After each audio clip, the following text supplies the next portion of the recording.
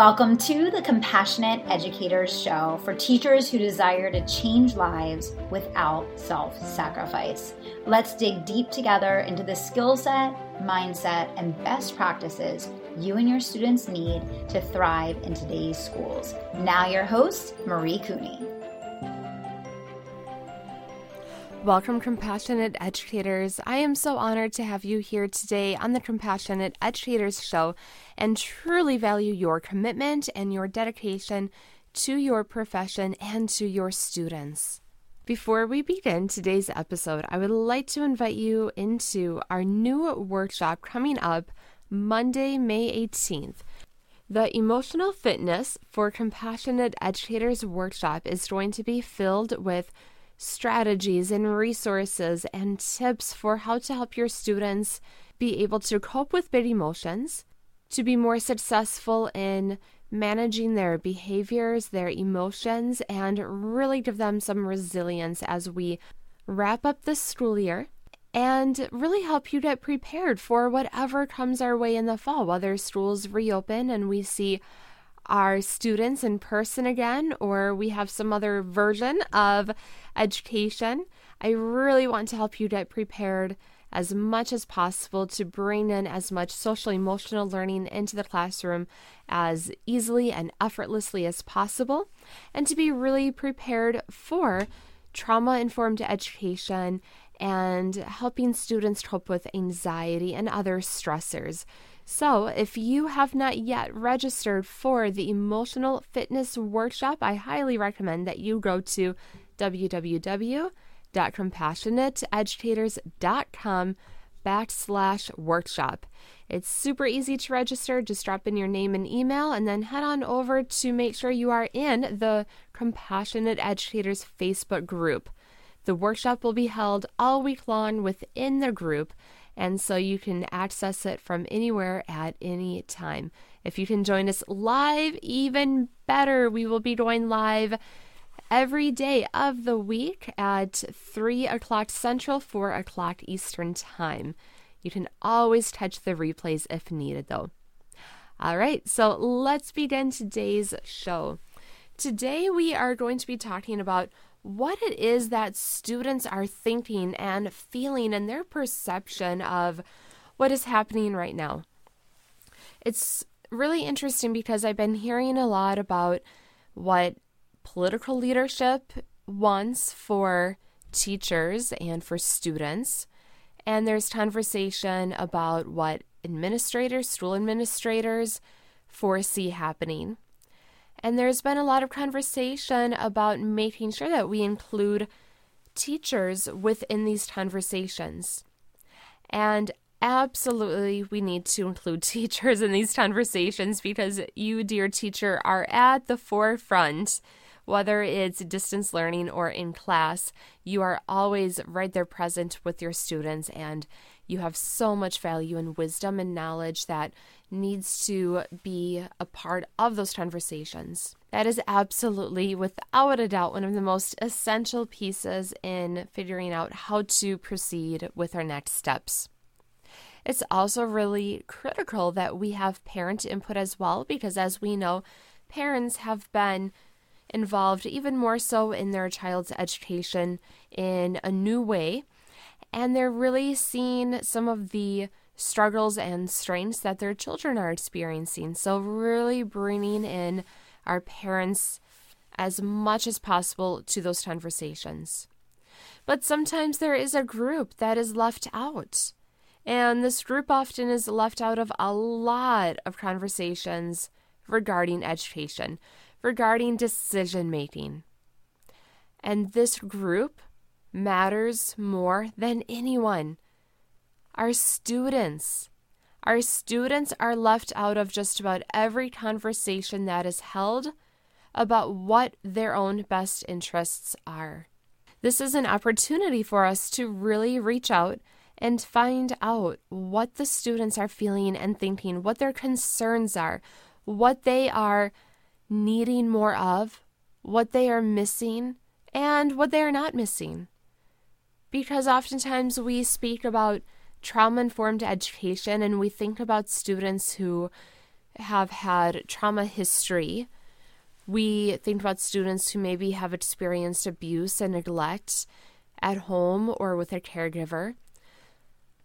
But we often don't talk about our students who actually are experiencing trauma within our very schools, within our classrooms. There is a significant number of students who have extreme anxiety when going to school.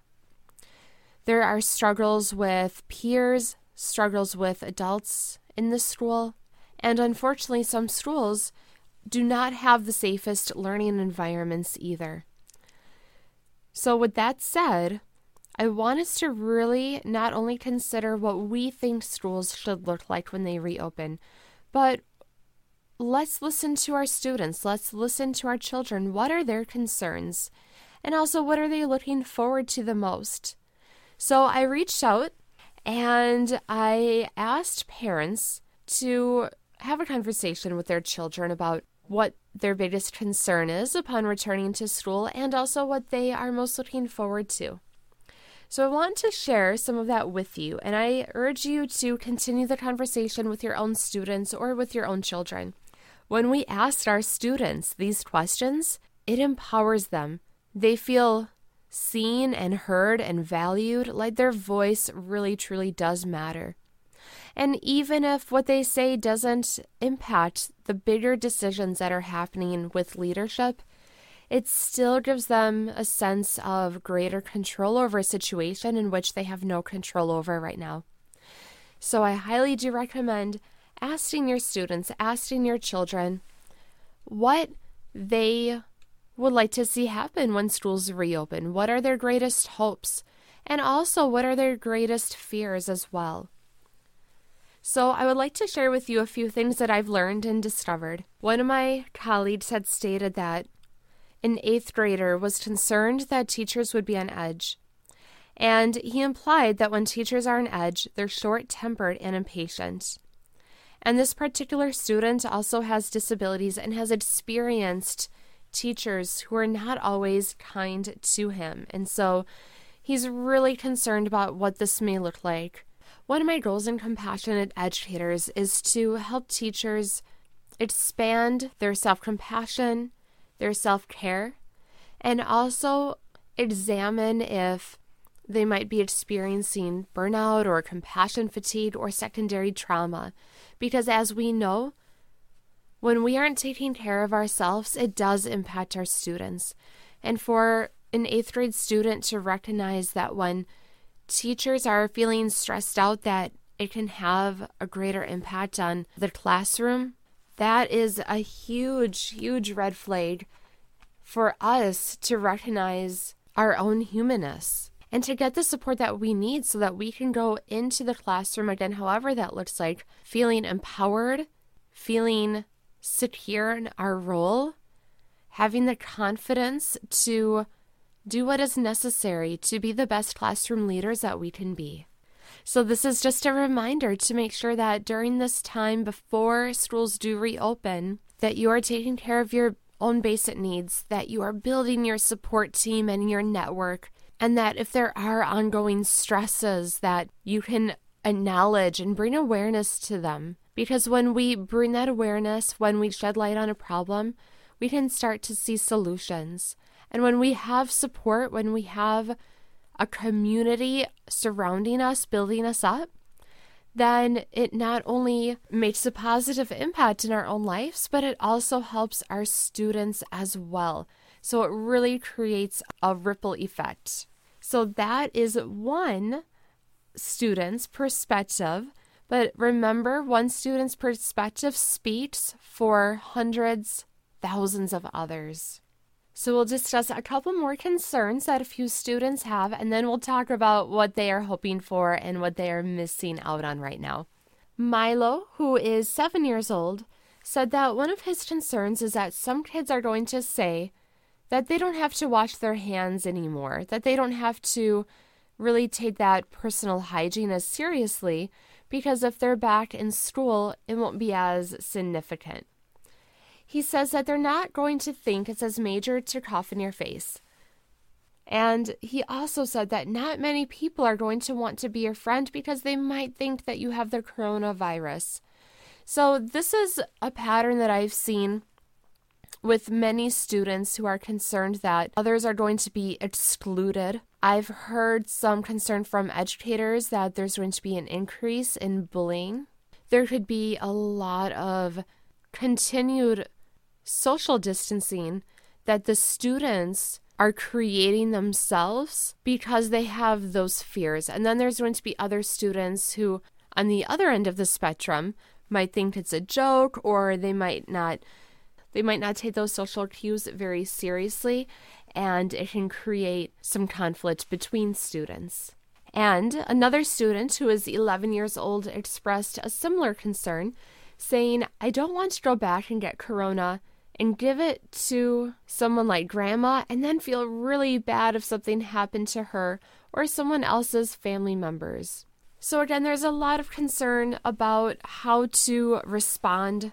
And I say that as adults, as educators, as parents, that we have those conversations with our students before schools reopen, that we discuss how we're going to continue our good hygiene that we have learned even better during these times, but we are also going to be kind and compassionate to others. We're not going to live in fear, but we are going to make sure that we are doing things that are healthy and also kind and not judging others, not excluding others. And so having those conversations beforehand can really make a big difference when we do reopen. So let's get to what students are most looking forward to. The number one priority that came up for the students in returning to school is going back to see their friends, who are just missing that social connection tremendously.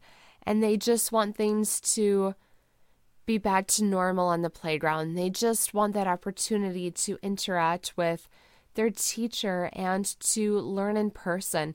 It's been a struggle. It's been a huge struggle for many, many teachers. It's also been a struggle for the students as well. And many students are missing that daily interaction. And I know that many of you are missing your students as well.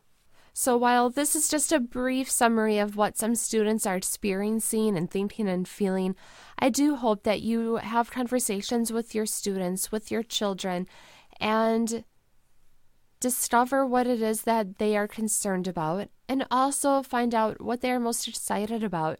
It can also lead to greater conversations in which children can start to express what they would like to see different, what hasn't been working before, what they would like to change. So when we do ask students these questions, it truly does give them a greater sense of empowerment and allows them to feel seen and heard and valued. And we want all of our students to feel that way.